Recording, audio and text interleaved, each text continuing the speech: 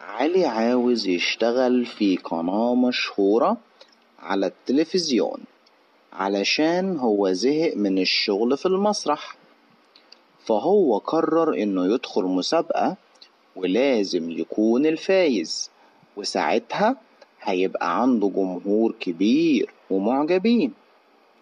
في المسابقة لازم علشان يكسب لجنة التحكيم تختاره بناء على مهاراته واللحن اللي هيستخدمه، وهو كان شايف ان دي حاجة صعبة، لكن بالنسبة له ده احساس مألوف.